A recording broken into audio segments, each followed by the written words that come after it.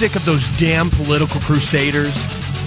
The anti-libertarian Libertarian Party? Sick of the violence and coercion that makes up the statist servile society with seemingly no escape? Are you looking for real practical solutions to increase your personal freedom and your invulnerability to coercion? If so, kick off your shoes, come inside the polyethylene A-tent, and let's talk Vanu. Join your hosts, Shane and Kyle, as they further explore this freedom strategy and develop it into the modern day.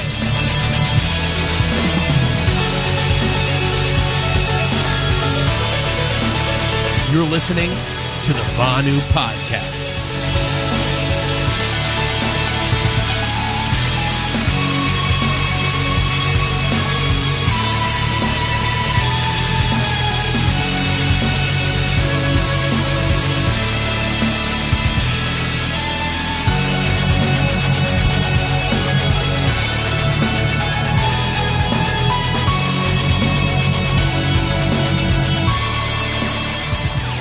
And welcome to the Vanu Podcast, the podcast making you invulnerable to coercion. I'm Shane Ann.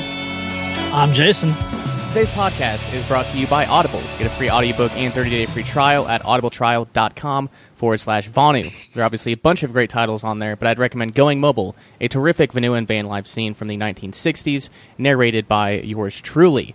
Features some incredible articles by Rayo and tons of great insight from those living Vanu back in the 1960s and 1970s. Again, that link is audibletrial.com/Vanu.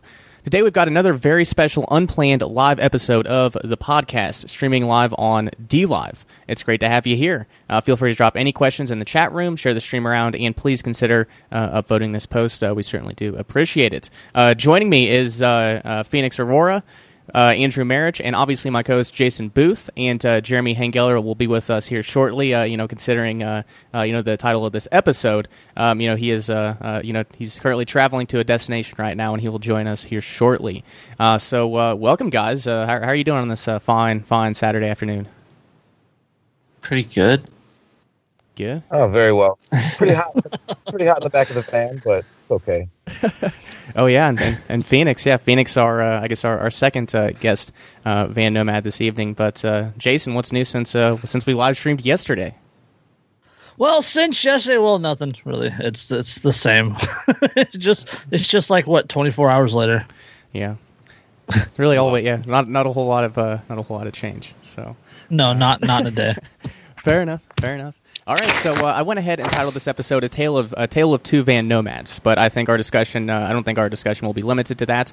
We'll spend some time discussing Jeremy and Phoenix's adventures with their pursuit of van nomadism, and after that, I'm not really sure. We'll have to see. Got some great folks on this call, so we'll just have to see where the conversation goes. So I guess Bodie or Andrew, I don't know which one you prefer to go by nowadays, but why don't you tell the listeners a little bit about what you do, since the TVP listeners might not be familiar with you. You there, man? You guys hear me? I hear you. Okay. I don't know. Yeah, I got you. Okay. Maybe some technical difficulties on the live stream. Possibly. Okay. Well. Anyways. No, I'm watching the live stream. It looks fine. Okay. He said his audio just dropped. All right. I don't know. Yeah. Okay, well, it's unfortunate. Anyways, I guess we'll move on to you, Phoenix. I guess tell the listeners, actually the Vanu listeners are familiar with you, as Jeremy and I had a chat with you from the Midwest Peace and Liberty Fest. So I guess for our new listeners, why don't you tell them a little bit about yourself and what you're doing? Well, I'm a freedom seeker, all around liberty lover, and black flag anarchist. Kind of like to reject labels and all that collective crap, and been aware of everything that's, well, not everything, but I guess I can say I got awoke back in 2014 when I was in the Marine Corps, ironically from the Zeitgeist movement and Alex Jones, figure. Spent 2 years following their rabbit holes and drinking all of Alex Jones's, fear Kool-Aid. The tangy tangerine. Finally found Free Talk Live and the Free State projects and all that, and spent about 4 months up there hanging out with those folks. Delicious. I haven't got one of their shirts still. Yeah. Spent some time with the Free State Project people. Had to come back because I got 2 daughters. So I came back to Aurora. Been staying in the communist states of Illinois for seems like far too long, but found your podcast through a mutual friend of ours, T. Samof, and I devoured literally everything I could. And recently got evicted because my roommate, things went sour. And I decided I'd do a shotgun van nomadism. Hell yeah. Very good, very good, and yeah, it's always great to hear people enjoy the podcast and all. It's obviously why we go out and do it. But looks like Bodie, Andrew, whatever you want to be called. I don't know what your preference is, but do we have your audio back? It doesn't. Yes, I do. Okay, great. I just had to unplug it and plug it back in. Cool. So why don't you tell the listeners a little bit about you and your work? I do all sorts of crazy stuff. Most of the stuff I focus on. My favorite things are debunking conspiracies. I'm the opposite of a tinfoil hat. I get accused a lot of being really naive in that sense, but I try to look into all the forces going into all these things that we see, and I really think the vast majority of it comes from the self and how we choose to interact with our environment. So interesting. I become hated quite quickly because I just deny everything. I just think there's always something you can do. There's always a choice you can make. And that's kind of what I explore with my designs and some of the videos I try to do and put out there, just to generate conversation, get people talking about the status quo and why it's weird. Yeah, and you're a commie too, right? I'm kidding. Yeah, I mean, I've been called a commie so much. Oh my god, I'm the hidden commie. I don't actually believe in property. That's kind of like an anarcho merit badge, isn't it? Right, being called a commie. It is. It's just the yeah. I just also being called a Nazi or Nazi. Yeah. One of the two. Or unpatriotic. That's my favorite. My favorite thing to be called. That's the best. Yeah. Well, you might find some. They'll call you. Oh, go ahead, Phoenix. They'll call you a fascist on on one side of the mouth, and then they'll call you a liberal cunt on the other side of the mouth. It makes no sense. They don't even know what we are. No, they can't place it. Right. As Cody Wilson said in one of his recent interviews, we're from a different planet than them. So yeah, they don't understand our perspectives on these sorts of things. They definitely don't. But I guess Bodie, I'd point you in the direction. Rayo had some interesting views on.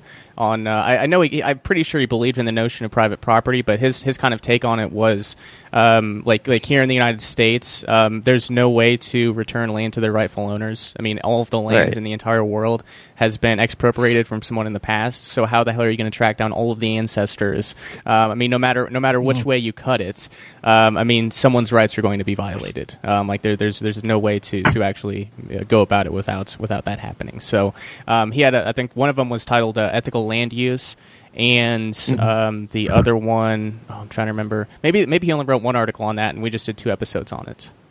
Yeah, probably. But he had some interesting perspectives. I mean, he did squat. I mean, he did trespass when he was, pursuing wilderness fauna and van nomadism. I mean, public and private lands. He trespassed on. You don't always have a choice. Yeah, that's true. Yeah. That's kind of the paradigm we're in. It's crappy. That's why the whole idea of property and how do you actually get things to their rightful owners, I just don't think there are rightful owners. And that means, and that doesn't mean necessarily, I can take everything. It's more of like a thing of respect. Like, okay, I don't really belong here. No matter where I am, I don't own this place. Yeah, you need to go back and listen to our interview with Carl Ingram. He's a van nomad down there in Australia, and he has the same sort of philosophy. Mm-hmm. You really like talking. The guy the guy surfs 5 days a week and works like three half days a week. Yeah, man, he rides the waves and lives in a van with his girlfriend. And when he's not doing that, like he rides mountain bikes and just travels. And it's just like he lives in Australia, like that's where he's based. and then right now they're in like Eastern Europe on a tour, and they're like posting pictures from Romania and stuff. That's dope. Fantastic. Wow. Yeah. That's just living. That's living. That's what he does. Living. Yeah. There's no real plan to it. It's just doing what you want to do where you are and just not being a dick about it. Right, yeah, and something that him and Jala, his I guess free mate, I don't know what he'd call her, girlfriend, whatever. What they tend to do, and what they're really big on is if they stay on a piece of land, or if they stay somewhere, they try to make it better than it was when they got there. Right. I don't know. Obviously, there's some differences there. I think there's some minor differences on free markets and property rights, but something I've had to do over the past year. So not that I've had to, but it's kind of been an evolution of sorts. I used to be a couple of years ago the ANCAP that would just basically go around calling people communists, and it didn't work too well. Just didn't work too well. So when it comes to direct action in VONU, I find that even if there's differing economic perspectives, as long as they're not begging government to violate my autonomy, then if they're taking the initiative themselves, then those minor differences don't really aren't really too big of a deal. So yeah.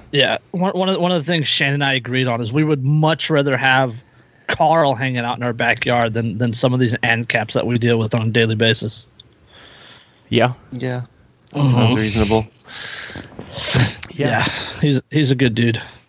For sure. And it's about time to have him back on again. But they parked the van for I guess a few months, and now they're just traveling across Europe in a different converted vehicle that they rented or purchased. So it's a hell of a life. It's definitely a hell of a life, but it's not unrealistic. It's really not. The van nomad life is rather cheap, and as we'll kind of find out here as we talk to Phoenix and get a gauge on what exactly he's doing. So Phoenix, you said that you had a disagreement with your roommate, you ended up getting evicted, and you decided to do the shotgun van nomad thing. I guess we'll start with how has it been so far? It's been a couple weeks. Tell us a bit about your experiences. Yeah, I've been going pretty strong for about 2.5 weeks now, and the biggest thing that I think made it easy for me is I'm very outspoken about my anarchistic views and so forth, especially to my employers. And so they're comfortable with it. They're they're not like, oh my God, really? Like, it's not out of left field. And so I was able to ask both of them, do you guys mind if I sleep in the parking lot? And they both were like, yeah, absolutely, that's fine. And they're both pretty well stealthy. The cabinet shop that I work at, the parking lot's right in the back, and you can't really see it from the road from anywhere. The only thing that I'm worried about with that is if I go there too often, maybe the neighbors will see me pulling in at 9, 10 o'clock at night. They might call the bludgies, and then I got a problem. Mm-hmm. The bar that I work at, that one is super stealth. There's the parking lot is not finished all the way back to the fence, so there's about 30 feet, maybe probably like 60 feet of just grassy area. And they've got a semi-tractor parked on like the far left side, but there's a little alcove to the left of it, and I parked right back there, and nobody could see me. It's wonderful. Yeah, that's good to hear. So you're doing you're going the permission parking route, which is definitely a good route. I've read recommendations of especially for mechanic shops where their vehicles parked there overnight. If another vehicle's there, as long as you're stealthy about it, they won't notice. But you got to pull in after everyone leaves and leave before they get there. So the route that you're going seems to be definitely a more beneficial. Yeah, definitely with permission. But yeah, as far as the neighbors, if they don't, people tend to be a little nosy. I guess that's okay sometimes, right? If they see something suspicious and they're worried about it, it's nice to have someone like that. But at the same time, not in your situation. If you're there with permission and then you get harassed by the bludgies. So that's good to hear. So you haven't had any problems finding places to stay. Then have you ventured out from those two locations? Like, if you tried to sleep at a Walmart parking lot or Planet Fitness or anything like that? Not yet. I haven't really found the need. I've slept in front of my kid's house a couple times. Baby mama and the family is all cool with it. So that helps. That's street side parking. But that was pretty easy. The neighborhood there is super used to my vehicle though, because they've been there. I've been coming there for 20 years, and I actually got this vehicle off of her. So it's not like, where's this car coming from? It's not a huge Sprinter van that that just shows up out of nowhere. Right. Right. What vehicle are you using? Dodge Durango. Oh, nice. Yeah, and The only problem is go ahead. the outlets in the back don't work, the cigarette outlets. So I'm thinking about wiring some type of DC switch straight from the main battery, just so I can plug something else in. Because I've got a solar charger that I've used for the phone. I don't really ever use it. I don't really need to charge it only by solar. So like whenever I'm at work, I just charge it there. So like the overall, as far as power goes, the only things that I would really need it for is for expanding, like a studio area. I would love to get my mixer set up in here and with all the mics and everything. But as far as being in the Durango, that's really about it. Once I move up to a Sprinter van, I'll of course need it for, the water pump, the stove, not so much the stove, but the lights in there and probably a TV. Okay. There's not as many demands for power as this. Yeah. So I guess I noticed on Fascist Book that you had been doing, I guess, some conversions to make it more livable. You're taking out the seats and stuff. Why don't you talk about that a little bit? Yeah, that was a pain in the butt. There was 3 different size bolts. I snapped one of them, but overall I got them all out, and I put in a bed frame that just it's level with the very back of the Durango. There's a little, I call it my garage. There's a little storage bunker into there, and so I can still access that. And then it just runs straight out to the end of to the back of the front seats, and it fits me perfectly. I'm never feeling cramped in the slightest. I've got a little dresser to my right, and it's everything I need. The seats are actually sitting in my storage unit right now, so I'm planning on getting rid of the storage unit eventually once I sell off all the extra and needless belongings that I have. I got a bed, a dresser, I got 2 dartboards in there, a whole bunch of just little knickknacks and stuff. Nice. But eventually that'll be gone too. Awesome. So you're getting everything figured out. I guess what I'm curious. So do you plan on doing this more long term, or is this just kind of an intermediary step until you get a new apartment or a house or something like that, or are you not really sure and it's just kind of a day by day thing? I think I'm going to do it long term because the whole idea of Vanu, the whole idea of seeking freedom, because it's, oh my God, it's so freeing. It's amazing. I don't have to worry about the landlord, neighbors, if I have a problem with somebody, I'll just move. It's simple. Yeah. And so I think I'm just going to go for the full on, extra large wheelbase Sprinter van build and live in that. I mean, I've got 2 daughters. They're excited to help me build it. And so I'm not really too concerned about any of the stigma as far as family goes.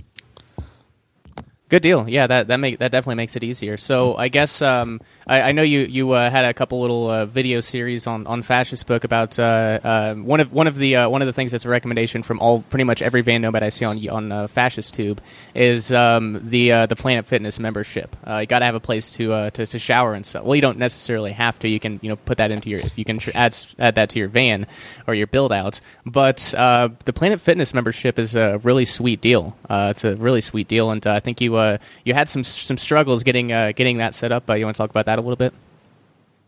Yeah, they don't really like the unbanked. Not at all. The only way that you can pay in cash is after you're already late, and then it's like an extra $15 charge.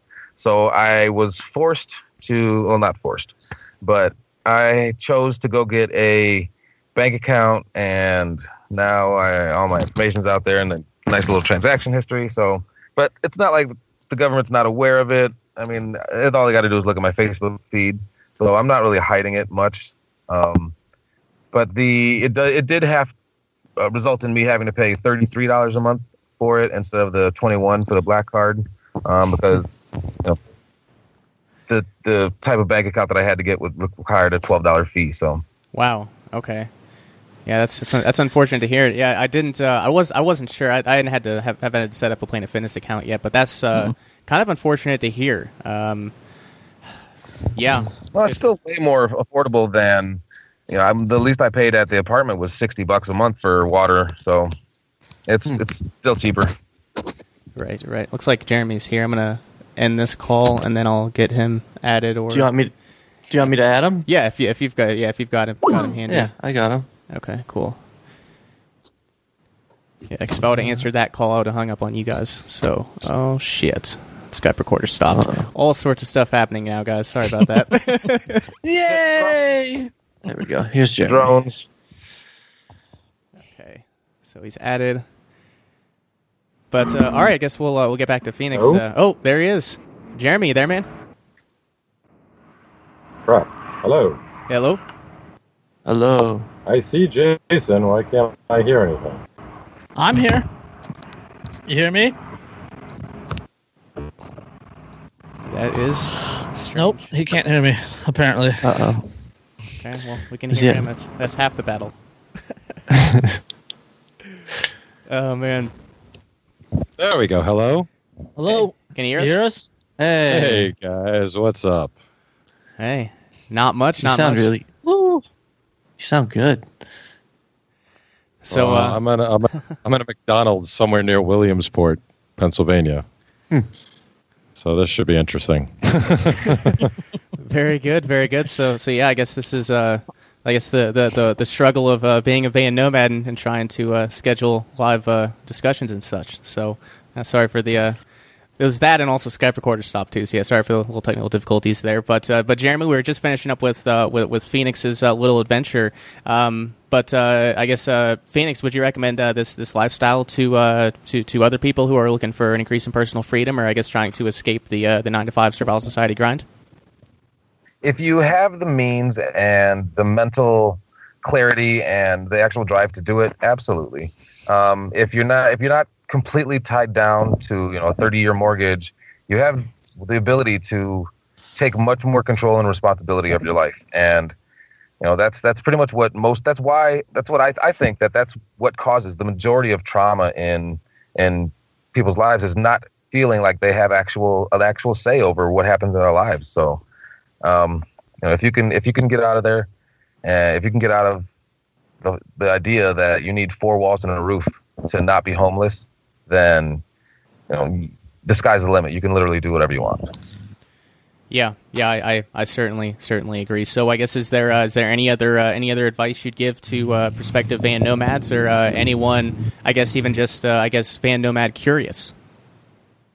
Learn wiring, learn mechanics. Buy one of those little cube air conditioners, because it gets hot as hell. Especially if you have a dog. Oh, buddy. How's she doing, by the way? Oh, yeah. I don't know how well I'm coming in. It's telling me I have a bad connection, despite the fact that I seem to have perfect signal. You're coming in great, man. Yeah, you're fine, Jeremy. Oh, because you guys are sounding all choppy to me. Oh, Murder Dog's doing better. She, her fever is gone. She seems to be on the mend. Still has a broken tooth, but we'll deal with that later. That's what happens when you're a NASCAR driver. I saw she was driving. Oh man. So I guess we'll switch over to Jeremy now. I guess our second tale of a van nomad. So Jeremy, you said you're in Williamsport. You're currently parked. Are you going to be there for the evening then? No. I literally just stopped here to talk to you guys. Fair enough. I was up by Cleveland for the past day or so, staying with Jim Cunningham, and I was flying across Pennsylvania when you guys when I saw the message that you guys were going to try to do a show. So I was like, I'm sure I could find some place to record. So that's what I did. I hopped off 80 and headed towards Williamsport, and that's where I am now. Awesome. So it's not impossible to coordinate these sorts of live things. Despite being on the road and despite not having a mobile hotspot or something, huh? Yeah, I mean, depending on where you are, obviously, if you're out in a completely rural area, you may have some issues. And even if you're not somebody like me, like I'm very lucky, I've been given access by friends of mine to their Optimum Online accounts and somebody else's Xfinity account, which those Wi-Fi's, like the Optimum's all over the Northeast, and Xfinity seems to be in a lot of places too. But even without those, you can find places like McDonald's, Starbucks. A lot of stores and chain restaurants now are all offering free Wi-Fi. I mean, heck, during my travels, when I went out west, I went as far as South Dakota, and I believe it was in Iowa and South Dakota, or it might have just been Iowa. The rest stops actually offer free Wi-Fi. Yeah. Which is something you don't see on the East Coast, which was kind of cool. So yeah, there's a couple of places I stopped that I was able to upload stuff directly from a rest stop, and seemingly in the middle of nowhere. Nice. Awesome. So back on May 23rd, Jason and I interviewed you prior to hitting the road as a van nomad. So for the listeners that want to check out that interview, you can find that by visiting tinyurl.com/JHnomad. Again, tinyurl.com/JHnomad. I don't remember the custom URL I put for that, so that'll have to do for now. So I guess why don't you provide a brief introduction as to why you decided to pursue the van nomad life? All right, sure. Well, yeah, I talked to you guys a few months ago about this, but yeah, my venture into van nomadism was supposed to be kind of an experiment. I've been looking to get out of New York for quite a while, and things have just held me up there, unfortunately. And I really needed to sell my house because I didn't want to pay for it anymore. And after trying to figure out, how I was going to live after selling my house and listening to your podcast for long enough, I decided to say, you know what? I have a vehicle. I have a Honda Element that's kind of designed for camping and off-roading and stuff like that. I could probably try this. So I sold my house, and my dog and I moved into my vehicle, and we've now been in here for about 2.5 months. And we may actually be doing it longer than I originally anticipated, but it's definitely been an interesting experience. But yeah, for me, it was basically about saving money. I wanted to sell my house and save as much money as I could in the interim until I finally decided where I was going to relocate to for a more permanent basis. Awesome, very good. And I know when we talked a few months ago, I've got this longer term plan to get a van and convert it and get passive income streams in place and such. And you just decided to go for it. So I guess tell us a little bit about what you a few things, or I guess just whatever you've learned over the past 3 months. Just kind of diving into it. Oh, geez, man, I have learned so many things. Number one, never throw your cell phone at your dashboard because really bad things can happen after that. Number two, when you hear a crack and you're in the woods coming from your dog, don't just assume she's chewing on a rock.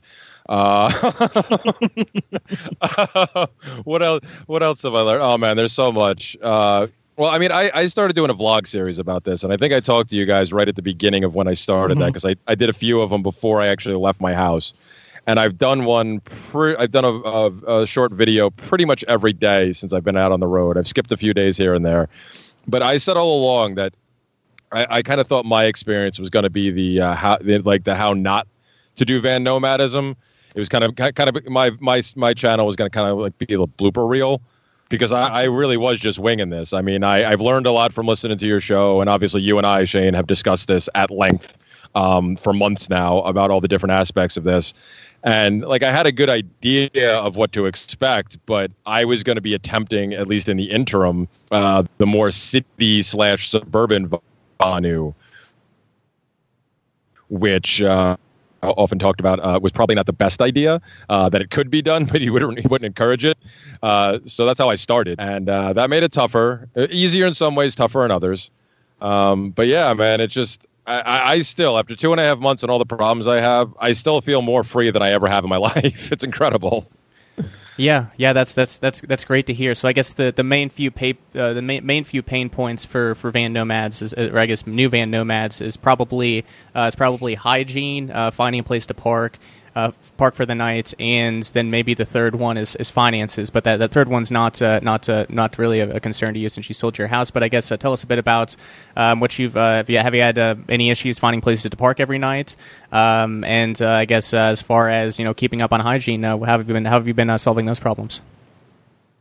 Well, the hygiene issue was solved through your show, because I went ahead and got that Planet Fitness membership that you had often talked about. And because I tried it for a couple of weeks. I have a solar shower with me, but unfortunately on Long Island, where I originally started this little experiment, there's really not a lot of places to use it. So I finally had to bite the bullet and get the Planet Fitness membership. And it's probably some of the best $22 a month I've ever spent. Because even though to this day, 2.5 months in, I still have yet to work out there, just being able to take a really hot, even though I was never a fan of hot showers until I went to Planet Fitness, and like all their showers, no matter where I go, seem to be like boiling hot, and I'm like, this isn't so bad. But being able to get a really hot shower and also having a place to utilize Wi-Fi on a regular basis, because they offer free Wi-Fi from their locations, has been really invaluable to me. So I was able to pretty much solve it by that. I mean, the past couple of weeks I've been on the road. I've been very lucky. I've stopped at a lot of different friends' places who have put me up for a night or two, and they obviously let me use their showers and stuff.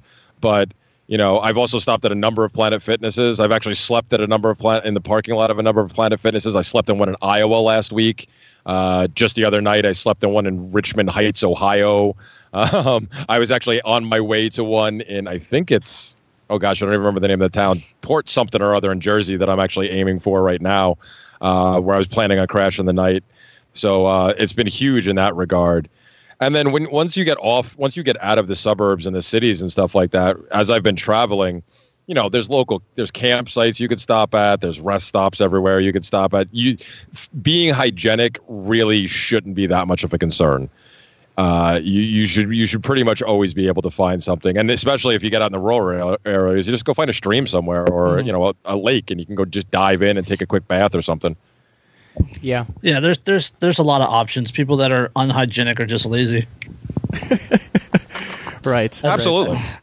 I mean, there's lots of options. Truck stops. I mean, truckers are on the road forever. Where do they stop? Besides home? Sometimes there's options. It's expensive. Yeah, but. I was gonna say the only thing with truck stops is that most of them charge for their showers and stuff like that. Mm-hmm. But again, if you don't have a membership somewhere else where you can get a shower regularly, then it may not be a bad idea, because I know some places charge like $3 a shower, $5 a shower, whatever it is. And, if you're somebody like myself who can go a couple of days without a shower if I need to, it may not be such a bad idea if you're driving along. Just throw $5 at a shower every couple of days. Not the end of the world. Yeah, definitely true. So I guess you recently, so you mentioned that you initially started this more so in the Long Island area. Then around the time of the Midwest Peace Liberty Fest, you started heading west, and obviously you went back to New York for a court date where really nothing happened, unfortunately. And then you headed out to South Dakota. So I guess tell us a bit about your adventures out to South Dakota, and I guess really living the van nomad lifestyle, or and distances. How easy was it to get the South Dakota citizenship? Really? Oh my God, dude! I made a video about this and I posted it and stuff, and I've talked to you guys about this. But seriously, it took me, other than having to spend a night in South Dakota so I could get a receipt from a campsite or a hotel. I chose a campsite because obviously I prefer to camp. Other than having to spend the one night, it literally took me less than 15 minutes to become a South Dakota resident. I drove. I left New York about 2 weeks ago. What's today? Today's Saturday. Yeah, the 11th. I left New York a little over 2 weeks ago, and I slowly made my way out. I slowly made my way out west. I stopped off in Jersey to visit a friend. I stopped off in PA to camp with my kids for a couple days, and then I just started traveling along. And once I made it to Sioux Falls, South Dakota, I first of all, I was actually able to stop at the offices of yourbestaddress.com and meet with a bunch of the women who I've been talking on the phone with for the past couple of months.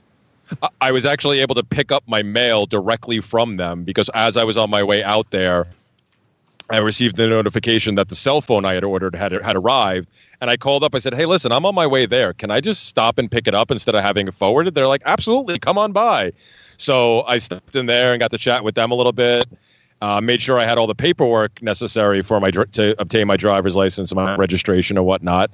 And then I went and used one of their recommended campsites, which was like, I think it was $22 for the night. It didn't say it had water and electric, but when you got there, you found out it did have water and electric. So $22 a night for a campsite that offers water and electric is not a bad deal at all, as far as I'm concerned. Well, that was the one place in Long Island that had water and electric that you stopped was like $56 a night or something like that. You said $57, for one of those spots. This is like almost exactly. So So I stayed there for the night. It was a nice place. I mean, granted, it was right next to one of the major highways, so it was a little loud. So for some people, it may be a little annoying. I grew up near New York City, so I'm quite used to the noise. But literally, I stayed there for the night. I got up in the morning. I packed up all my stuff. Murder Dog and I hopped in the car. We drove over to what their DMVs, they call them driver examination stations. I drove over there. I had no idea what I was walking into. You know, I knew I had all the proper paperwork, but I walk in and I go to the counter and explain what I need. I said, hey, I'm here to obtain my driver's license. I'm from out of state. I have the paperwork, blah, blah, blah. And the woman gives me my number and gives me two forms I have to fill out. She goes, okay, you can go sit down and fill those out. You'll be called soon. I got literally 2 lines into the first form before my number was called. Like, that's unheard of in New York. And then I went up there, and literally, like I said, it took from the time I walked in the door to the time I walked out was less than 15 minutes. A number of those minutes was spent talking to the women behind the counter who wanted to have a conversation with me about why I was coming from New York. So the process itself probably took like 10 to 12 minutes, maybe. And I had to pay. I did have to pay $2 extra because I was using a debit card for their processing fees. Oh, wow, but the $2. cost, yeah, because I was really not having a problem with the $2 because it cost me $28 for the license itself for a 5-year license. And you got that on the spot too, yes, right? You didn't have to wait. Nope. They took my picture. They took my New York license, and they handed me a brand new South Dakota license. And as the woman handed it to me, she said, "Here you go. Congratulations. You're now a South Dakota resident." That's all it took. All it took to become a resident of the state of South Dakota. Hand over $28 or $30 if you got a credit card or debit card, and you're good for 5 years. It's insane. It's absolutely insane. Yeah. Sounds like a pretty sweet deal. And for those who are interested in that, yourbestaddress.com/Vaughn. You get 10%. No, I'm kidding. You don't get 10% off. We don't have an affiliate with them. But yourbestaddress.com. You should, man. You really should. I think I mentioned you. I think I mentioned the podcast while I was there a couple of times. I'm like, yeah, we're trying to send a lot of people your way. And actually, they're about to blow up. Because while I was there, I learned the little day before the woman who handles the car registration process, I sat down with her for a while, and she told me that apparently there had been another company in Sioux Falls who did basically the same type of thing. They just up and closed their doors the day before without any warning. Didn't even get any warning to their staff. Just closed up everything. So now Your Best Address is blowing up even more because they're getting all the clientele from this other company, and all the employees are now desperately trying to get a job with yourbestaddress.com. Wow. So they might become an even bigger operation than we're used to in fairly short order, because they said people are just still flocking in to get these things, whether it's RVers or they actually said, the one woman told me they actually have run into a number of people like myself who just are living out of their vehicles and decided they wanted to go this route. And I cannot recommend them highly enough. Not only am I a big fan of the services they provide, and I think it's a very fair, extremely fair price. The people are just like ridiculously nice, super helpful. Heck, I even had one woman who was handling the mail who handles the mail portion of it, call me up after I had requested that because I pay for the digital mail service, which is a couple bucks extra a month, where they literally take pictures of your mail and then email it to you, so you know what showed up, and you can either tell them you want it forwarded somewhere, you can tell them you want them to hold it if you're going to be in the area, or they'll just shred it for you or throw it out or whatever it is if you just don't want to deal with it. And I got this one piece of mail that clearly wasn't meant for me. Somehow it got sent to my address anyway. And, I was like, well, not mine. You can discard it. And she actually took a look at this thing and decided on her own. It looked like it was some kind of check of some sorts. So she called. She emailed me. When I didn't respond right away, she called me. I was like, listen, I just want to make sure. Is it okay if I open this to check? And I'm like, well, I'm pretty sure it's not for me. And she opened it up. And sure enough, it was a check for somebody else. But they went above and beyond. Actually, they could have just taken my my recommendation and just discarded it without even thinking. But they're so on top of things over there that they're like, no, you know what? Maybe this was a mistake. Let's just check to make sure. So, all right, that's Phoenix. Thanks for joining, man. It's good to hear your story and have a good evening there at work, man. It was a blast, guys. You guys had a great night. As far as the South Dakota thing, can you get your vehicle registered there too? Oh yeah. Yes, you can. Mm-hmm. Yes, you can. I'm actually in the process of doing that. I could have done it while I was there, but I had already. Your Best Address offers a service where you can pay them. I think it's like $40, and they'll do all the legwork for you. So I had already put that in motion and paid in advance for all that stuff. So I just said, you know what, you guys just keep handling that. And they did let me know that the South, as far as registrations go, the South Dakota government is a little backed up right now. So it is taking a little bit longer for that to happen. They probably have like 5 employees. So, I mean, yeah, probably a little overworked. Exactly. So they, so it was going to take a little while longer. So I was like, you know what? I already paid you guys. You can handle it. So I'm just waiting to get the notification that my plates have arrived in the mail, and then yes, I'll have a South Dakota registration. I'll have South Dakota plates, and at that point, I can obtain South Dakota car insurance as well. Very nice. Yeah, that's awesome to hear. Thank you much. Guys, have a great night. Yep, you too, Phoenix. Phoenix. Thanks, man. Take it easy, Peace out. Phoenix. All right, so I'm going to go to the D Live chat here again. If you guys want to I guess join in on the chat, just go to dlive.io /@Shane Radliff, I think, or just find on any of our pages. You can find a link to it. But Ty's there in the chat, and he had an idea: jump on empty lots and turn them for travelers to stop and rest or overnight stays. So I guess getting a parking lot and just making it a stop, a normal stop for van nomads. Yeah, I think that's a great idea. I actually remember one of the YouTube videos. This would have been right on the other side of the Mexico, or I guess on the other side of the U.S. border into Mexico. But there's a casino, and they have a massive parking lot that they just leave open for people that are living in their vehicles. So I mean, they do exist. They are out there. But yeah, that's a pretty great idea there. So you got the South Dakota. You're getting the South Dakota stuff lined out. I guess Jason, Bodie, you got any questions or comments right now? I'd be curious to see the van life with an electric vehicle. I don't know if the technology. I don't know if the technology's there yet. I think there are some like what's the normal mileage on one of those like on one charge, like 150 or 200 miles or something like that. I think it's depends, up to 300. Depends on the vehicle. Yeah, there's some vehicles that are up to 300, but the recharging of the batteries would be the issue. Right. But that would be an interesting dynamic if we eventually get to the point where there isn't just gas stations, there's the electric fill-ups, and you can pay that way. Here in California, they do have electric gas stations that you can pull up and charge a vehicle for a fee and stay overnight. I wonder stay overnight. And stay overnight? That's huge. Well, yeah, it takes a few hours to fully charge the battery. Yeah. I wonder if there would be a way without. I wonder if there would be a way. So obviously, whenever the tires are moving, that's how I'm wondering if there's a way to harness that energy that's produced to where you can actually charge your vehicle while you're driving. Yeah, we talked about that before with regenerative braking or having a like an alternator attached to the axle to charge the alternative batteries and whatnot. I believe it's possible, but it's like the technology is fishy. It's inefficient.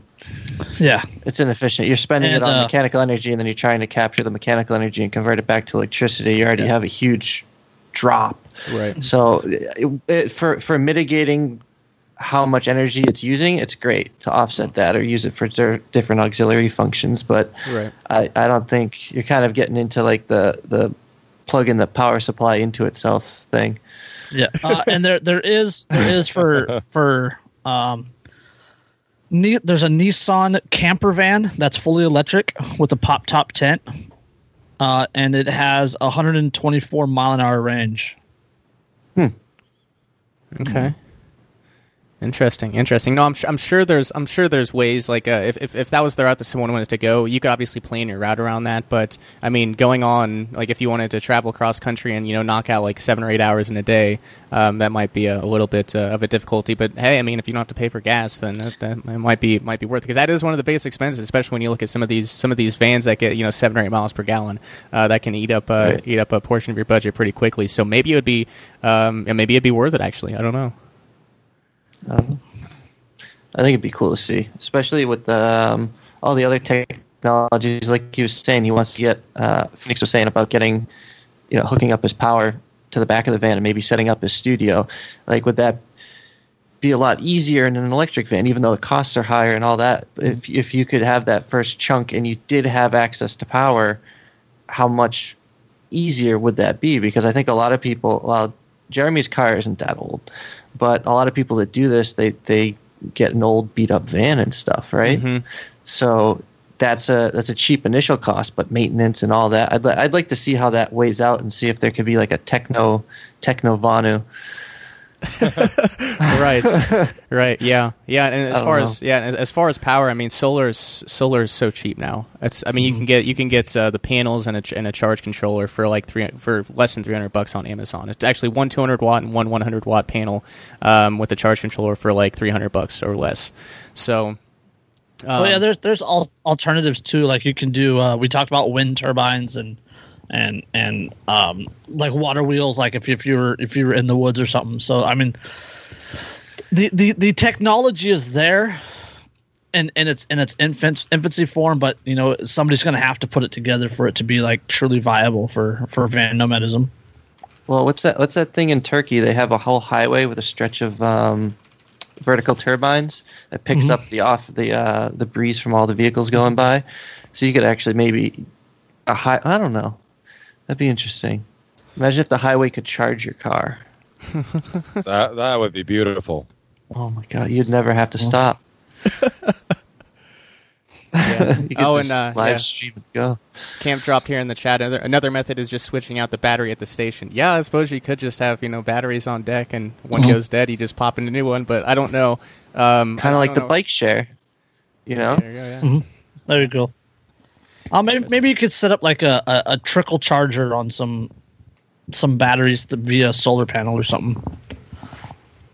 Yeah, and I wanted to touch on one other thing that Jeremy was talking about, like on the way out to South Dakota and such. And this is something that I've noticed, just even when I started talking about van nomadism, and even I guess just when I was on my 10-day little road trip.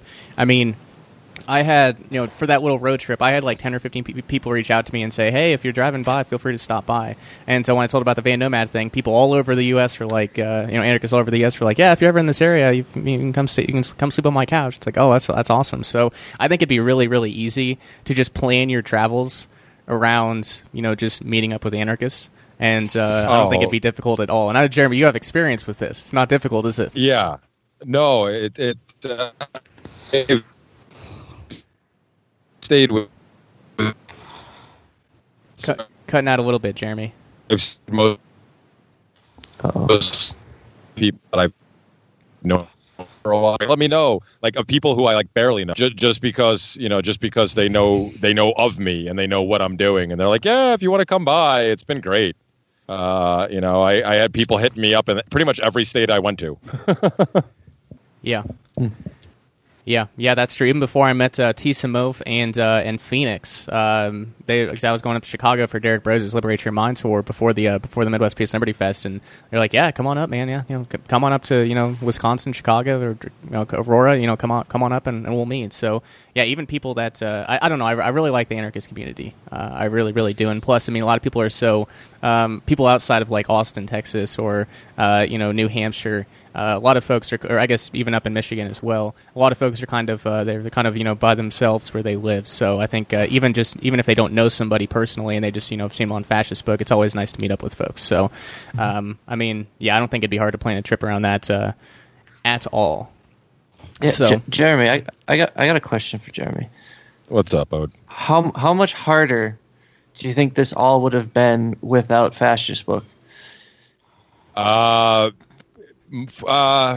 a lot more difficult, actually. I mean, I'm sure I could have worked around it, right, but it's been very helpful for me because there's a lot of people that's the only connection I have with them.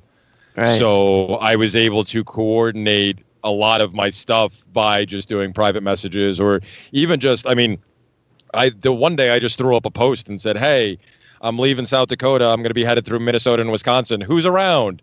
And right. I got comments on that post. I got private messages. Other people who knew of other ways to contact me just reached out and said, hey, I saw your post. So, having some sort of social media where you have a wide array of people on there definitely helps. It's a good question. Because without that, I would have had to rely on just the people that I'm really close to and that I contact on a regular basis. Right. And having the Facebook thing was huge because people I wasn't even expecting to hear from were like, "Hey, you're going to be near my town. Come on over. We'll have a beer. I'll make you dinner or something." And it's been great. Yeah, it's awesome. Yeah. That's kind of. I figured that would be the answer, but that was unfortunate because I've been, trying to move closer and closer towards deleting fascist book. But God damn it, I don't think I'll be able to now. Well, I mean, like I said, it can be done as long as you set up another way to contact a whole bunch of people ahead of time. Mm-hmm. I mean, if you just want to rely on a core group of people, sure. But if you want to leave the option open to maybe seeing some places that you hadn't even considered, meeting people you hadn't even thought to meet. Unfortunately, right now, Fascist Book is probably one of the best avenues for that because so many, despite all the complaints, there's a lot of us on there. Mm-hmm. And, whether it's in a group that you make a post in or even on your personal wall or whatever, it's just you leave the opportunity open to reach so many more people that way. And like I said, I had people I hadn't even considered reach out to me and be like, "Hey, man, I saw your post. Sure, I'd love to meet you." Okay. Yeah. I think that's kind of the importance of these kind of like normie platforms as they're getting more proliferated.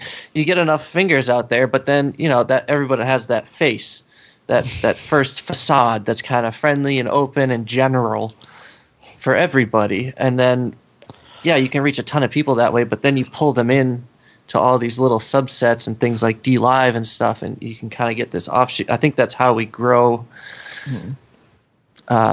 The interconnectability. Yeah. Mm-hmm. I think it's really important, especially in the current paradigm, to have that variability. Well, information is the most valuable thing that we possess. If you don't have a means to share that information, then what good is the information? Right. So things like Facebook and Twitter and DLive, Stimit, DSound, et cetera, having the ability to share that information allows you to connect with people that are like-minded, but it also allows you to connect with people that are interested in whatever it is, whatever information you have. Oh gosh, so, I think as far as these platforms, I've actually on Steemit when I interviewed it was I guess an addendum to the Building the Second Realm series when we had on I can't remember his name, but it was some guy that had just been commenting on the Steemit posts. And we had him on and interviewed him, so I've met some really great people through Steemit, and then also through Fascist Book too. Carl randomly found the Volume Podcast Facebook page and commented on there, and I said, "Shit, man, you're a Van Nomad in Australia. You want to come on the podcast?" And it worked out that way. So we've had him on twice now. Yeah, awesome. So as far as connecting with people and reaching people, it might be. I don't know. As much as privacy advocates and such would like to get off Fascist Book, like myself, there's a lot of great networking that happens there, even though they've completely destroyed organic reach. So, right. Yeah. You just have a good point. You have to learn. You have to learn to use it responsibly. This is the way I look at it these days. Mm-hmm. And by that I mean, if you're going to continue to use something like Facebook, for example, you have to accept the lack of privacy. But as long as, like, for me, my biggest problem with Facebook for the longest time wasn't that lack of privacy, because I knew that going in, but it was more so just getting bogged down in stupid conversations and arguments for no reason that I wasted like years doing. Yep. Now I feel I use it a lot more responsibly. I only go on Facebook to post my content every day, which I post on Steam at first, and then I share it to Facebook. And then when I need to reach out to other people, I go on there, make a post, and wait for people to respond to me. And I don't go engaging in other conversations. And I'm actually a lot happier now that I do that. I still check it religiously, but that's just like a bad habit. But I feel like I'm a lot more responsible user these days, and it makes me a lot more happy. And I'm getting the most, I'm getting the best use out of it, I feel, especially in my current situation. I feel it's really help. It's more of a help than a hindrance right now, where 6 months ago I would have thought the exact opposite. Mm-hmm. Right. And although the Steemit platform has been good too, because didn't you and the Wandering Agrist connect first on Steemit?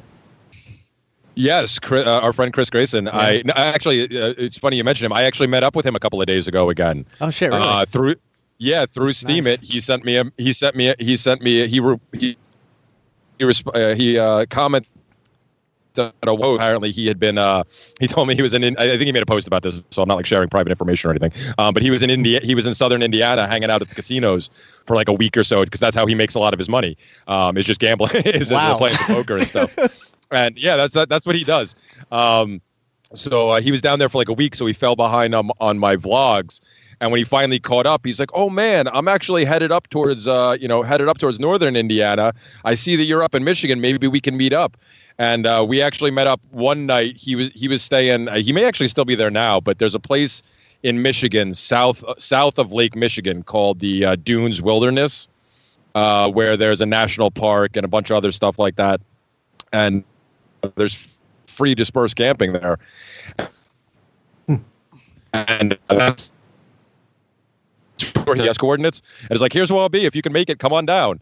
And I ended up getting there really, really late, scaring the ever living crap out of him, because I guess he misread my last message because I told him I had overshot him. But by saying that, I meant, okay, I'm going to turn around and circle back to where you are. He misread that, thought I wasn't coming, went to sleep. So when I showed up at 3:30 in the morning and pulled right up next to his vehicle, he had a heart attack because he thought somebody was just busting in on his spot. But yeah, we once he realized it was me, we sat and chatted for like an hour. And then we both went to sleep for a few hours. Then we got up in the morning. We hung out. We had some coffee. We went right down to Lake Michigan and hung out on the beach there for a while. Just chilled out and talked. So yeah, I wish I could have stayed with him longer because he was planning on staying there for at least a week. But yeah, I crossed paths with him again, and we're hopefully going to do it again soon.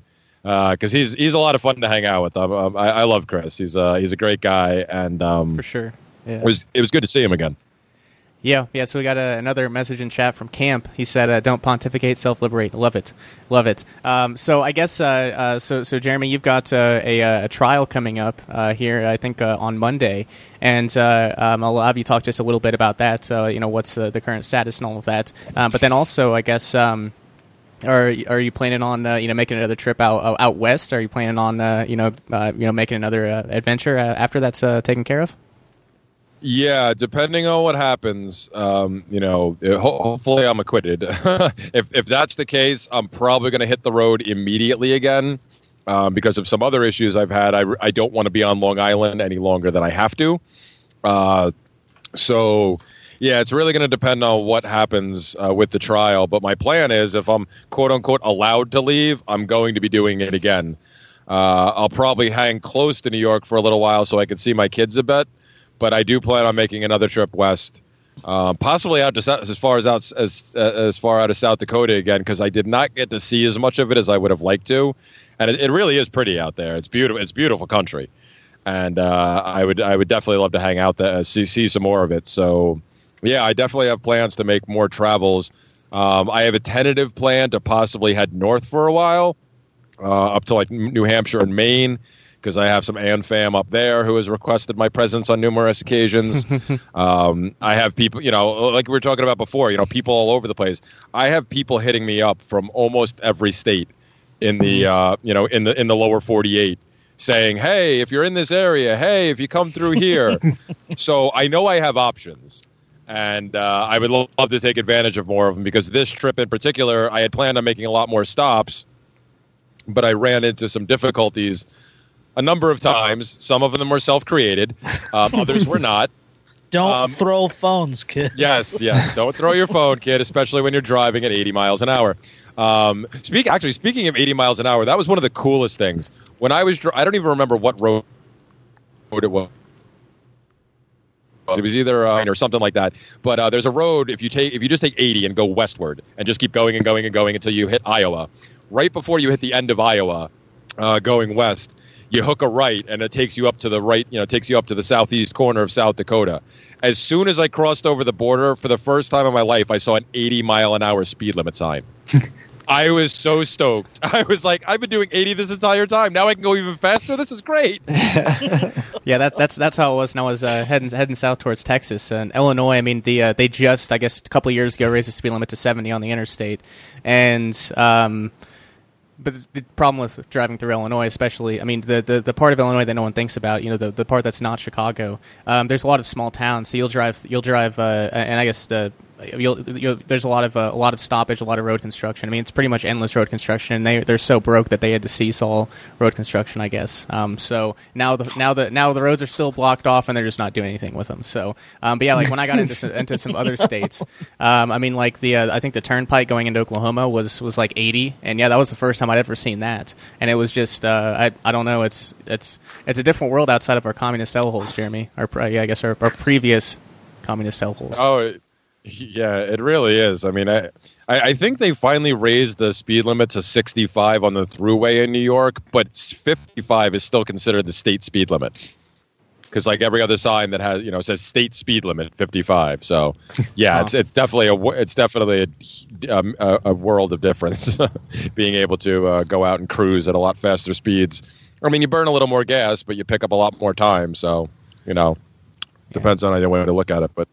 Yeah, I definitely plan on traveling more, and I want to see, because I mean, for me personally, this is my, going out to South Dakota. That's the furthest west I've ever driven.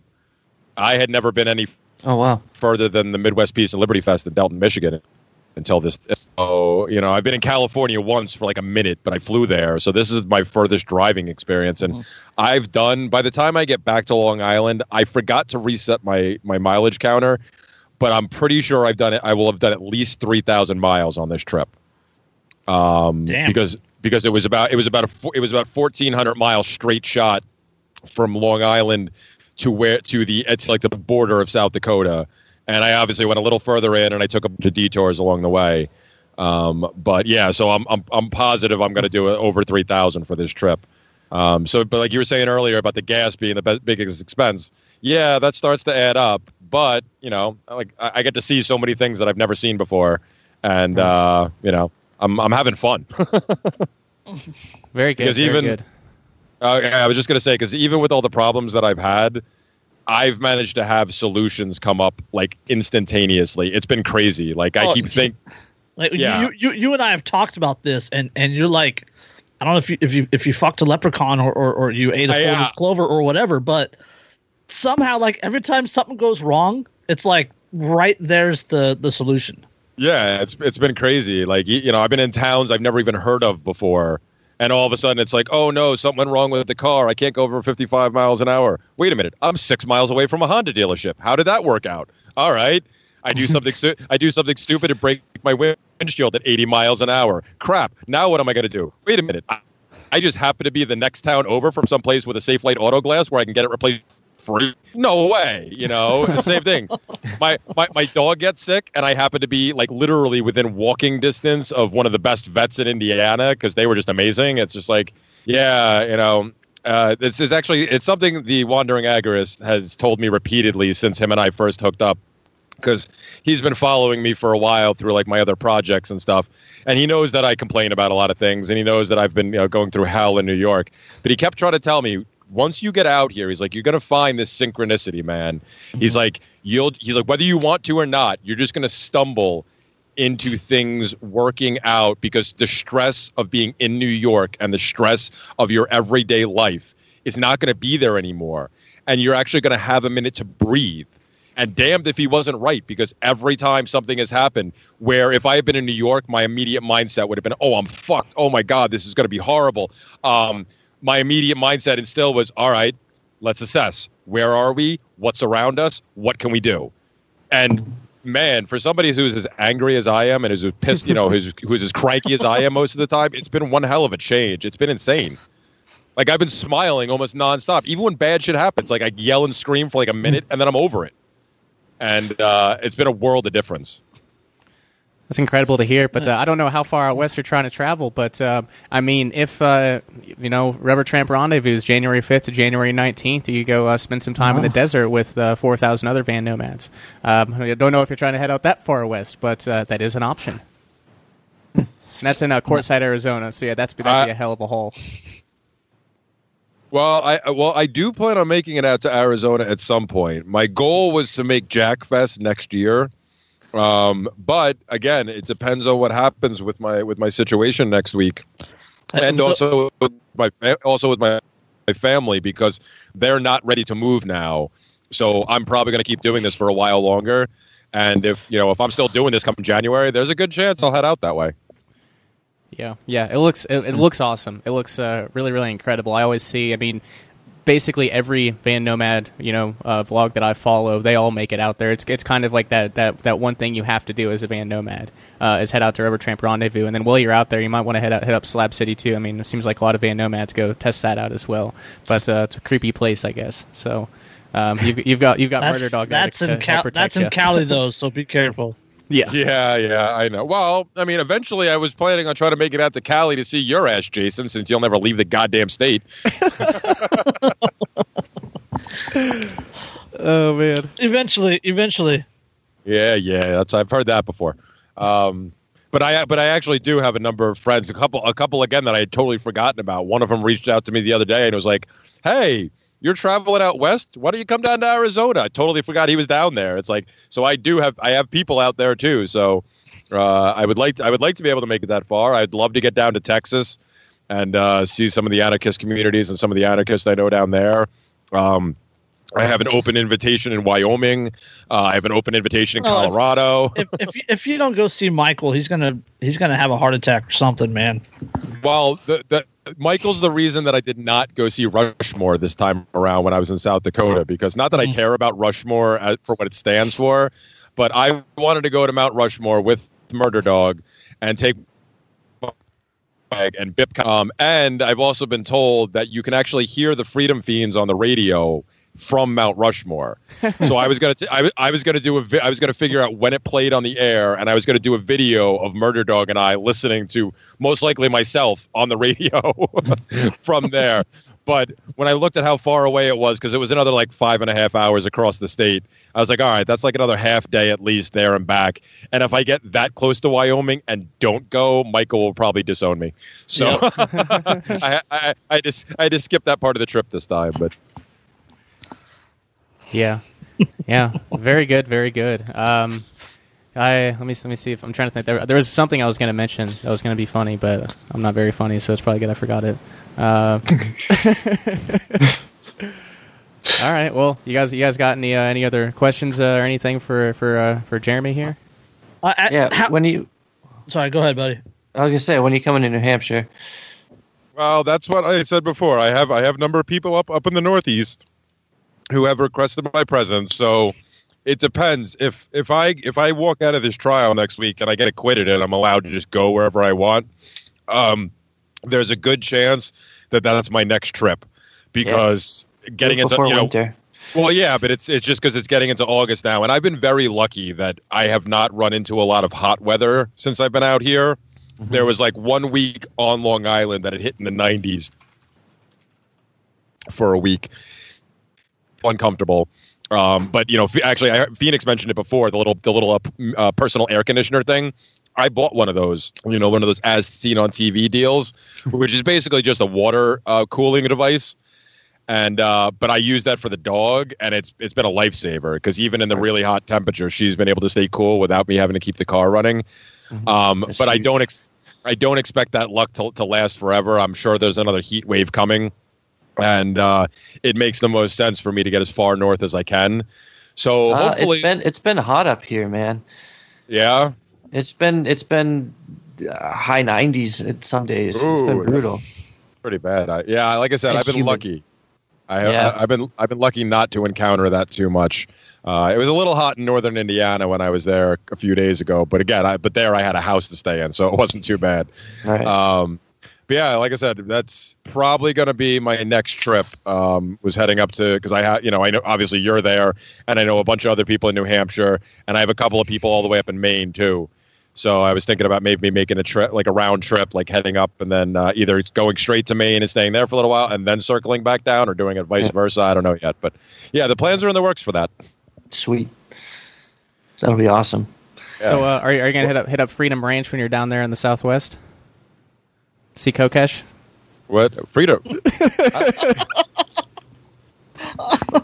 broke up. You broke up on that, man. What was that? You going to head to Freedom Ranch when you're in the Southwest to see Kokesh? No. Unless I'm doing a drive by to throw pies at him or something, maybe. But It depends. If you stay in a parking lot, you might catch him. He might. yeah, Find you.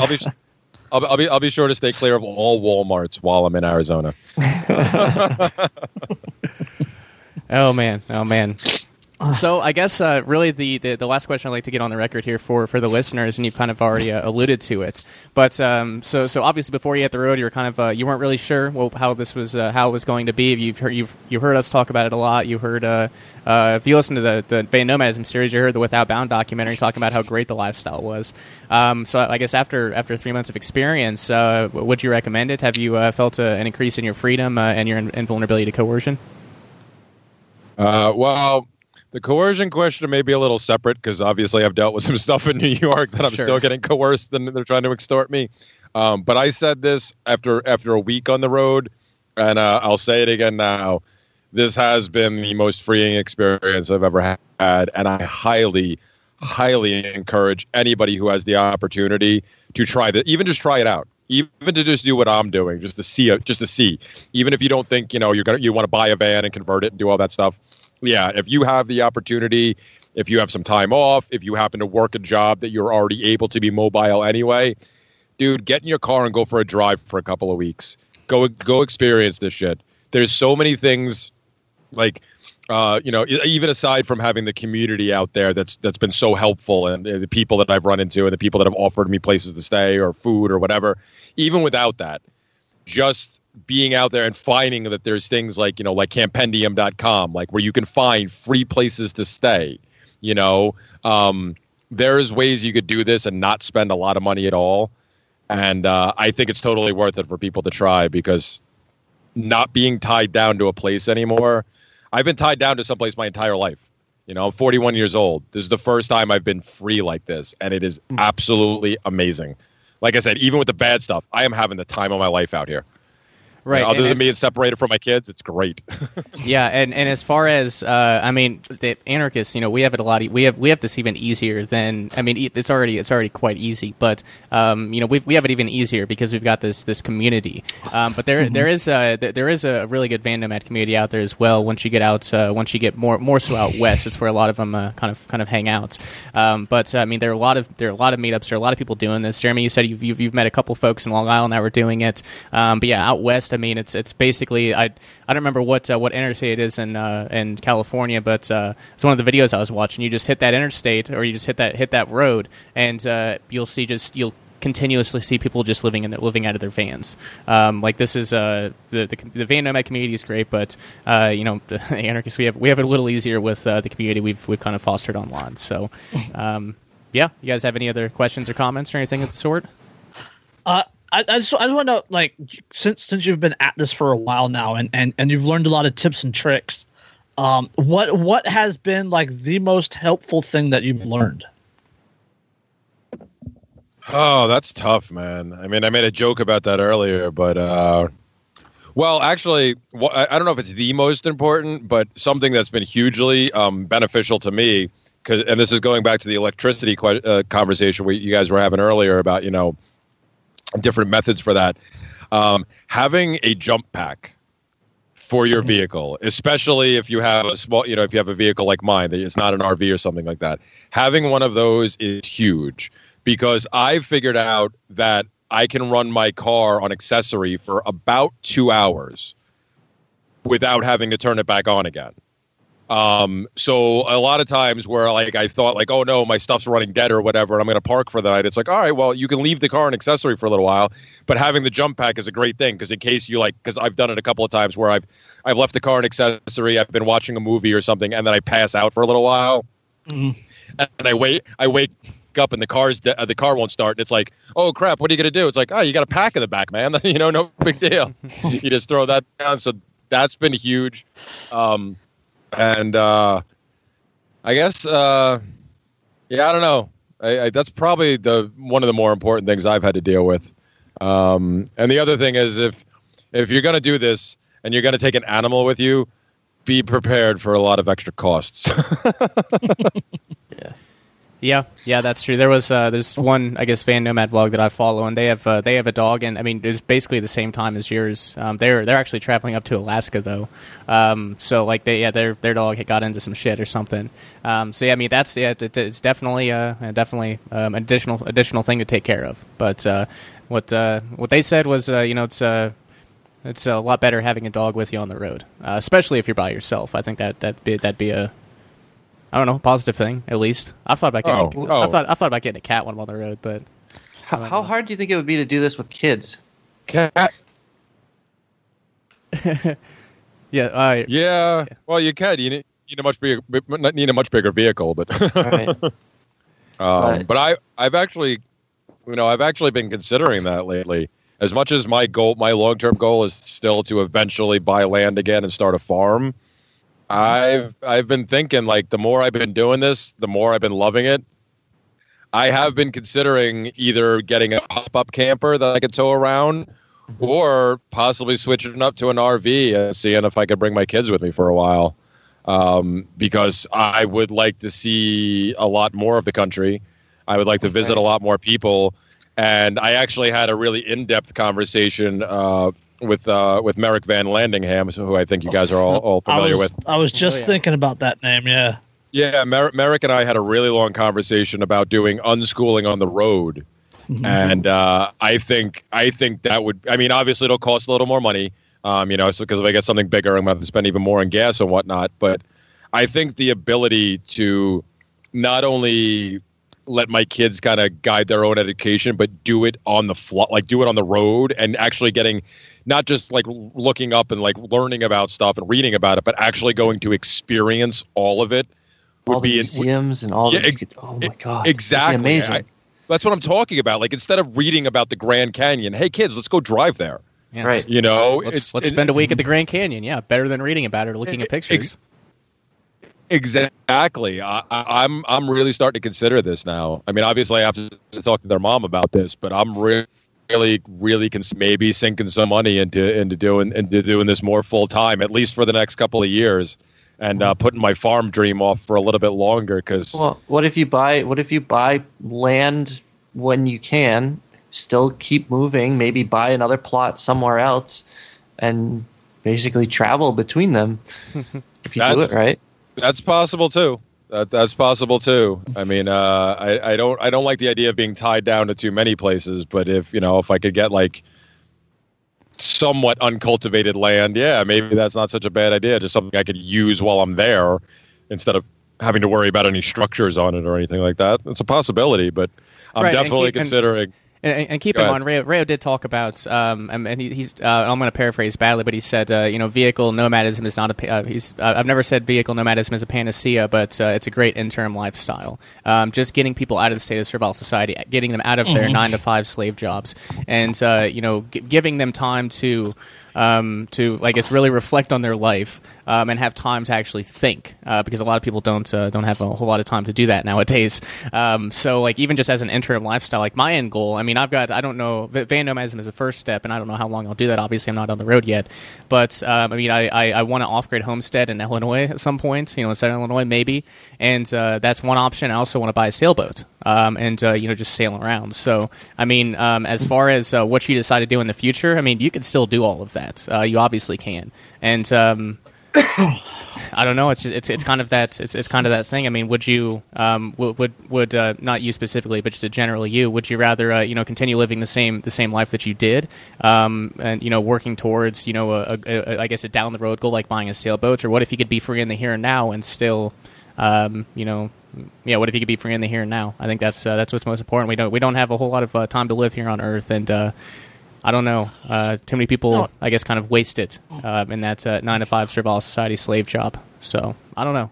Well, that's what our friend Alma Summer did. Is like they lived in, was it like a Jeep Cherokee or something like that, and then they got like the RV, and then they had the kid, and then they transitioned from like the RV. Now they're getting a sailboat, right? Because like that's what they want to do. You don't have to like coerce yourself into living one lifestyle, because like that's what you choose to do. Like taste change as we get older, and as our mentality changes and our philosophy changes. There's so many options out there for self-liberation that you don't have to corner yourself. Yeah, absolutely. I mean, I'm somebody who used to be very big on, trying to work with other people and trying to end the state. And like, that was my main focus. It was trying to get as many people free as possible. But, I've shifted gears over the past couple of years, and I'm so much more focused on the self-liberation thing and just being able to lead by example and just show people what's possible. And, Vanu, when I remember, I remember when Shane first told me about Vanu, even before the podcast started, when we had him on the seed, when you were on the Seeds of Liberty, and you were talking about the fact that you were starting this podcast. Like, ever since then, I was just like, well, this fits in perfectly with the way I'm now thinking. Like, this is almost too perfect. Like, this is, this really is, I hate to say there's obviously not just one path to freedom, but this is one of the best that I've found yet. And just getting out there and just making yourself free right now. And you're right, Jason, you could do what Alma is doing and a couple other people are doing, splitting time. Like, I think that's her goal. I haven't talked to her in a while, but I was pretty sure that was their goal. They wanted to do like 6 months on the seas, 6 months on land. That's totally doable. Even just starting out small, like I'm doing, just doing this as an experiment. As long as you could secure a way to make some money along the way, which, again, is not difficult. I just haven't put a lot of effort into it because I've got so many other things going on. And I had a really big safety net that I'm kind of working off of right now. But I'm looking into doing that. I'm looking into transitioning to getting more work.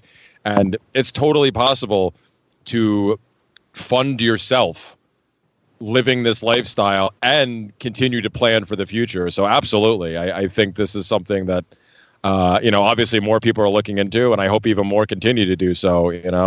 I'd love to see. I'd love to see the day where there was even more abandoned homes because more people are just out on the road traveling, bouncing from place to place and finding their freedom in the now. Right. Yeah. And this is not like it's not really a new concept by any means, right? Vanu's not something that we just happen to stumble across. Like, people have for years and years and thousands of years, like the history of mankind itself is like, it's nomadic, right? You follow the weather, you follow the herds or whatever else. This is just a new updated version of self-liberation, of living a mobile lifestyle and not being stuck in one place and only experiencing one thing. Right. It's easier than ever too. It's massively easier than in the past. Like, we don't even know half of the people that have done, like, there's no record of it. At least now it's proliferated and it's easier and there's more communication. The time to do it is now. There's no excuse to not at least try to experience it. Yeah, the technological advances now make it so much easier than 40 years ago when Rail wrote this stuff.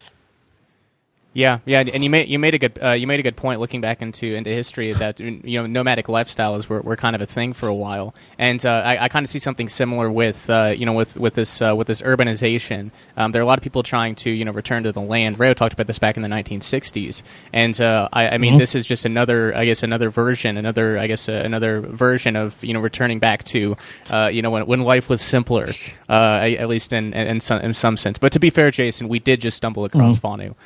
It was a completely random thing. Yeah, you know what I mean. Yes, I do. Yeah. No. Yeah. Yeah, and I guess I'll just toss out. I've said this many times, but it's really really worth reiterating. A lot of these things can seem like they're like if you're working towards one of these lifestyle changes, it can seem really really far away. It can seem really far away, and it can get disheartening at times. But what you can do right now that will severely, I guess, really really incredibly help you towards this goal is finding location independence. Work, or just intensively saving so that you're I guess if you hit the road as a van nomad, you've got a couple of years of savings, so you can get used to the lifestyle and then worry about money in the second year or something along those lines. And thankfully, I've got the location independent work now. Thanks, Jeremy. Appreciate that, bud. Appreciate that. Yeah, I had him. Did you get that job? Yes. Yeah. So no problem. Hopefully, that woman would. That woman would not leave me alone. She just kept asking me more and more questions. I'm like, I thought I was done here. What are we doing? Yeah, I had a bullshit job reference for me. That's okay. What are friends for, brother? You know? Yeah. I mean, it wasn't like I was completely lying. You and I have worked together on a number of different projects over the past couple of years, so it's not like I was, it wasn't like I was completely lying. Right, it's not like I paid you for any of it, but we've worked together. Right. Yeah. Yeah. Ben helped me out too. By the way, I had to put him down. So yeah, Ben and Jeremy helped me get this location independent job, which is kind of fitting, at least in a sense, because yeah, that's incredible. Because this is a mobile job. I can work from anywhere. I can work from absolutely anywhere. So except for California, apparently. Yes, except for California and a few other states, but I don't want to go to the states anyways. Oh man. So yeah, I guess I don't really have anything else. I guess Jeremy, any closing thoughts for listeners here? I guess we've been going on for probably almost an hour and a half, maybe. I don't know. About that. Yeah, I guess Jeremy, any closing thoughts for the listeners here? I mean, not really. Like I said, I think I said it all before. Just I really encourage people to try this. It's not as scary as it may seem. Like I said, obviously, if you're lucky enough like me, like you have a little bit of a safety net, it makes it a little bit easier. But there are. We've talked about the fact that the anarchist community has been extremely helpful and will be extremely helpful to people like us. But especially if you're somebody who's stuck in a major city anywhere, and you're miserable with your life and you're miserable with the people around you. When you start traveling, you really do realize that not as many people suck as you thought they did. Like, I've run into just so many nice people, and not even just. I was saying this earlier when I was hanging out with the Cunnigans, that I still largely hate people, but I can't. I only say that like half seriously now because I just meet so many nice people out on the road, and that are willing to help out with things. Like, they see something going wrong. Oh, can I give you a hand? Do you need something? It's like it's.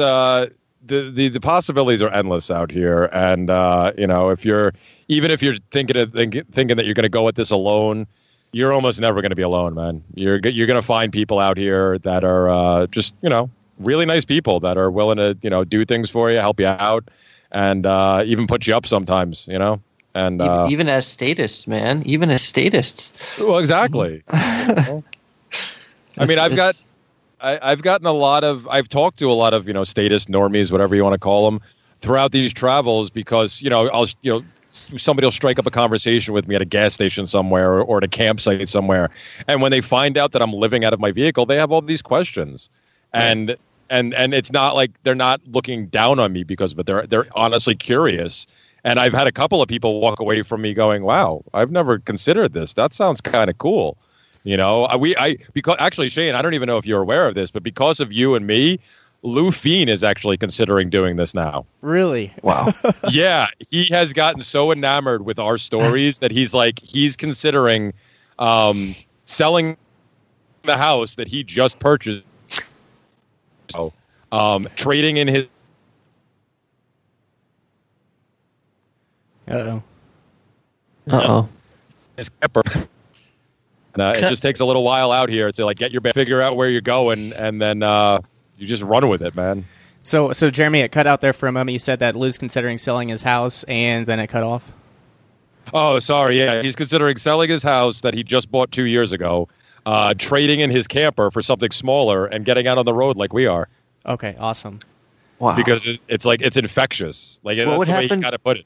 What would happen to the assault kitchen? Oh, he would bring that with him. Be with him. Okay. All the time, yeah. He would have the assault kitchen with him wherever he goes. It would be beautiful. Mm-hmm. That's great. That's great to hear. And yeah, that's honestly like especially with middle class lifestyles like I was raised in.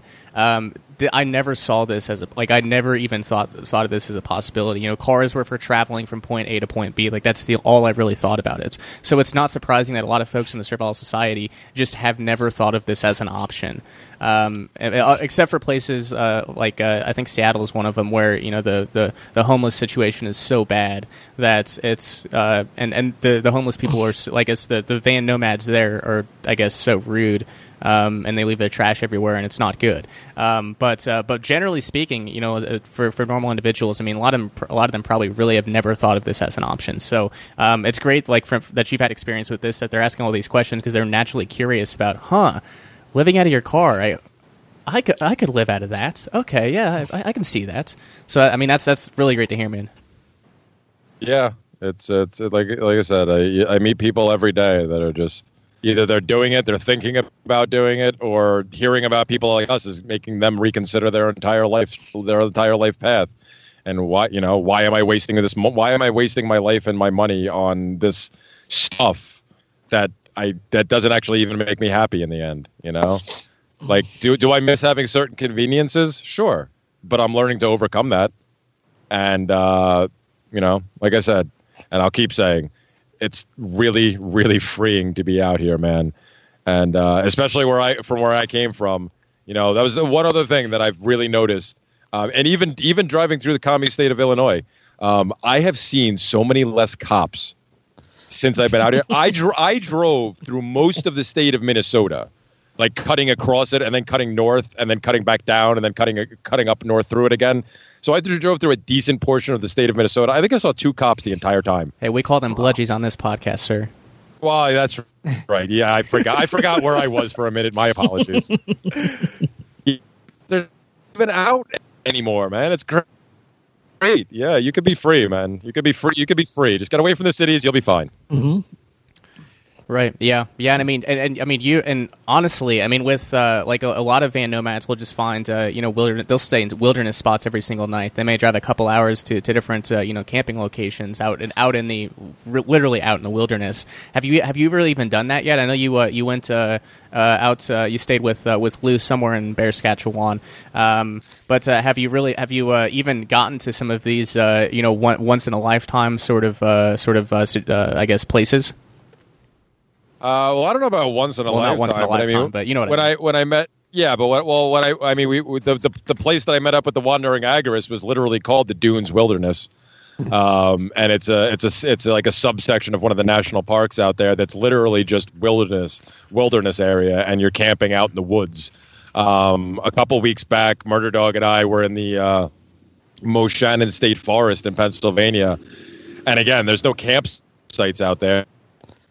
You're just out in the woods camping, with wildlife all around you. So I've done a little bit of that, and I'd like to do more because it was kind of it was ridiculously peaceful and kind of exhilarating, to be out there and instead of having to worry about somebody coming and jacking your car, you got to worry about a bear coming up on you. It makes it interesting. It makes it interesting, man. of all the things I worry about on a daily basis living in San Francisco Bay Area, I would happily trade that for worrying about a bear. Exactly. That's what I'm talking about, man. I mean, yeah, I've lived most of my life on Long Island, which, it's not crime ridden, but yeah, you got to worry about people walking by and, breaking into your stuff. Out in the woods, yeah, you got to worry about animals breaking into your stuff if you're stupid and you leave your food outside. But yeah, man, I'm with you, Jason. I already did trade it, and I'll do it any damn day. I'll trade that fear. I'll trade that fear for the other fear any day of the week. For sure. Yeah. Bears. Yeah, I can't say I've ever had to worry about bears. Not anywhere I've lived. Nope. Definitely have not. So, I guess we can begin to close out unless you guys have anything else you want to chat about. No, I don't have anything else. No. I can get into train hoppers and stuff. That's a whole other era of traveling freely. Oh, hey, there's a really great. I mean, I've watched all the Nomad documentaries on YouTube. There's one, I think it's called American Nomad, and that focuses more. I'm not even sure. There might be one or two van nomads that are interviewed there, but that's actually like what you're talking about, where they're I guess backpackers or they ride trains and such. I mean, yeah, there's actually one guy who I briefly chatted with. He bought a van and was converting it, and he changed his mind really quick, sold the van, and decided he was going to hitchhike to California from like New York or somewhere. So I mean, like, have you seen this in other countries, like in Europe and stuff? There's a guy. Well, he's got YouTube videos, but he does this whole series called Illegal Freedom. It's absolutely awesome. You should definitely check it out. Illegal Freedom. I like that. like that. Yeah, he's his name is Shiey, Shiey, but I'll send you a link or something. You should definitely watch it. It's very interesting because I think he's Russian or Ukrainian or something, but he travels all across Europe and climbs. He's one of those guys that climbs with a GoPro and has the crazy views and goes way beyond just normal exploration of the roads or whatever. He goes everywhere. Nice. It's really interesting because he's also free, he's free from society. He's free from one location, and he's free from the fear Right. of all these out of reach places. It's phenomenal. Yeah, that sounds awesome. That sounds really awesome. But I guess one final note I make is that this isn't just a United States thing. Carl said, in Australia it's small but it's growing. In Europe, it's I from just watching some of his posts on Instagram, it seems like this is a thing in Europe as well. And even in some of the van nomad groups, I've seen people posting pictures like traveling across Iran. And it's like, okay, well, I don't know if I'm pretty sure I travel out of that country, but hey, van nomads in Iran. Iran's cool. fine. Yeah, I don't know, man. Fine. As long as you can, as long as you can dodge the bombs, yeah. Well, yeah, that could be a problem. But yeah, I'm with Bodhi on that one. With the American perception of what Iran actually is from what I've learned from talking to people who are from over there, it's wildly different than what is perceived to be here. It's not actually dangerous. There's a lot of really cool people out there, and it may. I mean, you may have to deal with the heat a little bit, but other than that, it's actually it seems like it'd actually be kind of a cool place. If I was ever to make it over that way, I would definitely try this through Iran. Why the heck not? Fair enough. Yeah. That's a fair point. That's a fair point. Yeah. All right. Very good, guys. Very good. So Jeremy, why don't you go ahead and tell the listeners where they can find your work and follow your journey. Oh, yeah, absolutely. For anybody who wants to follow along with the craziness that I'm enduring, the easiest place to find all my stuff is at steemit.com/@abolitionistj. I do a bunch of other podcasts and stuff. They've kind of been put on hiatus for the time being. But I am trying to put out daily vlogs and or like little videos and stuff like that, and just keep people abreast of not only what I'm doing, but again, what's possible out here. So yeah, steemit.com/@abolitionistj is the best place to find all my stuff. Right on. And Bodhi, why don't you tell listeners where they can find you? And I think you've got a Threadless store and such. Go ahead and plug. Yeah. All right, I'll plug away. Well, for all my Steemit stuff, it's kind of all over the place, but it's at bodhi.agora. Or is it? I think it's Bodhi.agora. Yeah, it is Bodhi.agora. Yeah. So that's my Steemit. My YouTube is, I know you don't want to promote YouTube, but it's radiogora.net will bring you there. That's more of my experimental stuff. And then I have agora.threadless.com, which is pretty much all of my t-shirt designs and stuff like that. I think I'm going to do a nomadic inspired design after this talk. I don't know. You need to. I think it might be interesting. Buy it. Yes. And if you need someone to just shut up and take my Bitcoin, Bodhi. Yeah, and if you need any Photoshop work done or anything, definitely get in contact with Bodhi or Andrew, whatever. Or Andrew Merritt on Fascist Book. Get in contact with him. He actually did the cover photo for my book, Vonu: A Strategy for Self-Liberation, which you can pre-order by going to libertyunderattack.com/Vonu books. So once you take a look at that and you realize how beautiful it is, yeah, he's the one that put that together. So yeah, thanks again for that, man. Yeah, no problem, man. That was awesome. Yeah, I love doing that stuff. Bodhi's done my logos too. Our Seeds of Liberty logo and my personal Memecast logo, which I love ever so much. I love seeing it on memes people have stolen. I know it always makes me smile too. I'm like, oh look, our stuff's getting shared everywhere. It's fantastic. Awesome. Well, thanks so much for joining me, guys. This was definitely a lot of fun. So this podcast is brought to you by Audible. Get a free audiobook and 30-day free trial at audibletrial.com/Vonu. Obviously, as I've said, there are a bunch of great titles on there, but Get Going Mobile, a terrific video and van live scene from the 1960s, narrated by yours truly. Again, lots of articles by Rayo, and we've been talking about nomadism, van nomadism this entire time, basically. Some great articles on by Rayo. You can get not in the audiobook version, but if you get the book, you can definitely check out the way that his van was laid out and all the amenities that he had. So again, that's audibletrial.com/Vonu. Is it possible to create pockets of freedom where personal autonomy is respected? In the novella, #Agora, Daniel LaRusso finds out the answer firsthand. After discovering Bitcoin, he becomes immersed in the cypherpunk underground. Encryption, ghost pads, temporary autonomous zones, and much more. He learns the benefits of freedom, of these tools for self-liberation, and how truly free individuals could conduct their affairs outside of the servile society. Based on real individuals in modern-day Berlin, Germany, #Agora gives you a practical representation of how freedom pioneers can carve out pockets of freedom in an otherwise enslaved world. Get your paperback copy today by visiting tinyurl.com/agoraanarchy. Again, that's tinyurl.com/agoraanarchy. And for more titles like this, please search for Liberty Under Attack Publications on Amazon.